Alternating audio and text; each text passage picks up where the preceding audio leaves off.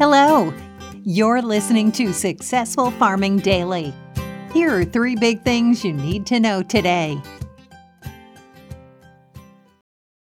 It's Wednesday, December 14th. Our first big thing is soybean and grain futures were lower in overnight trading amid favorable growing conditions in Brazil and as vessel traffic out of Ukraine improves after attacks left port cities without power.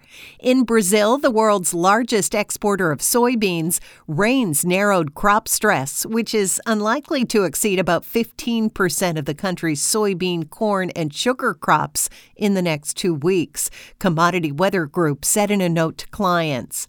Wheat and corn futures were lower as grain shipments from Ukraine resume after being halted for a day due to blackouts caused by Russian attacks on the country's infrastructure. Ukraine Agriculture Minister Mykola Solky said Sunday that there are no plans to halt grain shipments, Reuters reported, even as the port city of Odessa remained without power. 9 vessels carrying agricultural products left Odessa on Tuesday, according to data from the United Nations. 3 left Odessa, all bound for Italy. 3 left Chornomorsk, headed for Spain, China, and Turkey. And 3 departed from Yuzhny Pivdeny for Romania, Spain, and Turkey, the UN said. From the start of the so-called Black Sea Grain Initiative on August 1st through November 17th, about 11.2 million metric tons of agricultural products left Ukraine. Wheat prices also are lower overnight as rain this week curbed dryness to a quarter of U.S. hard red winter wheat, CWG said. Still, the forecaster said extremely cold weather forecast in the Central Plains and Western Midwest will raise winter kill risks as snowfall only offers spotty protection. Soybean futures for January delivery fell 6 1/4 cents to $14.73 a bushel overnight on the Chicago Board of Trade.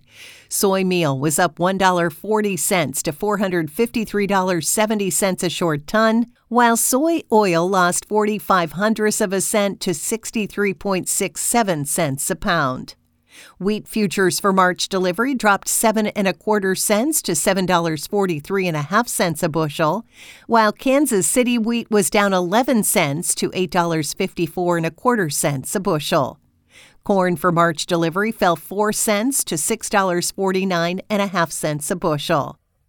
Next up, tractor sales in the U.S. plunged in November, though combine sales surged, according to data from the Association of Equipment Manufacturers.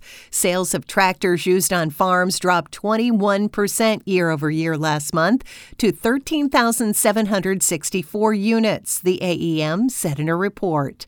The decline was led by a drop in sales of 2-wheel drive tractors with under 40 horsepower, which fell 28% to 8,266 vehicles.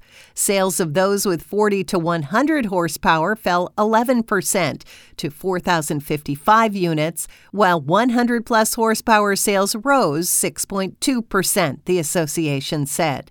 4-wheel drive tractor sales were up 7.1% to 165 units. Combine sales, meanwhile, were up 8.3% to 314 vehicles, the AEM said. The monthly data followed year-to-date information. Since the start of the year, sales of 2-wheel drive tractors are down 15%, led by a 19% decline in the lowest powered units. Sales of tractors with 40 to 100 horsepower are down 11%, while those with 100 or more horses are up 13%, the report said. 4-wheel drive sales are down 6%. Combine sales since January 1st are up 16% to 6,535 units, the AEM said in its report. And finally, winter storms are still hammering the western Corn Belt and northern plains as snow, ice, and wind have closed interstates and made travel treacherous, according to the National Weather Service.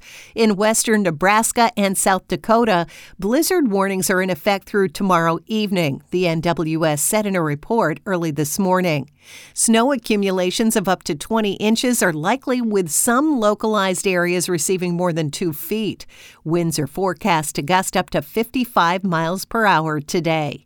A powerful system continues to produce heavy snow, blizzard conditions, and areas with a wintry mix across the North and Central Plains, the NWS said. Interstate 90 in South Dakota closed yesterday, and this morning was seeing drifting snow with near zero visibility, according to the state's transportation department. Winter storm warnings are in effect for much of North Dakota, the eastern half of South Dakota, where blizzard warnings haven't been issued, north central Minnesota, and almost all of Wisconsin, the agency said. In central Minnesota, 5 to 8 inches of snow are expected by the time the storm ends tomorrow, along with a light glaze of ice. Thanks for listening. Follow more news on agriculture.com.